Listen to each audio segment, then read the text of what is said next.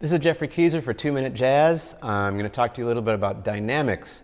Now, in addition to having a strong groove and great information, creative improvisational ideas, if you bring some dynamics into your playing, it's going to give your music that much more drama and excitement and really take it to the next level.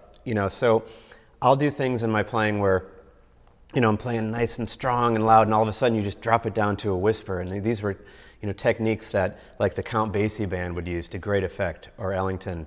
Oscar Peterson Trio, you hear them doing that too, where they're just cranking along and they're like ding, ding, ding, ding, just stop. And that not only makes for good music, but it makes for good entertainment. It makes it fun to listen to from an audience perspective because it's something unexpected. So see where you can work in dynamics and drama and all those kinds of things into your playing.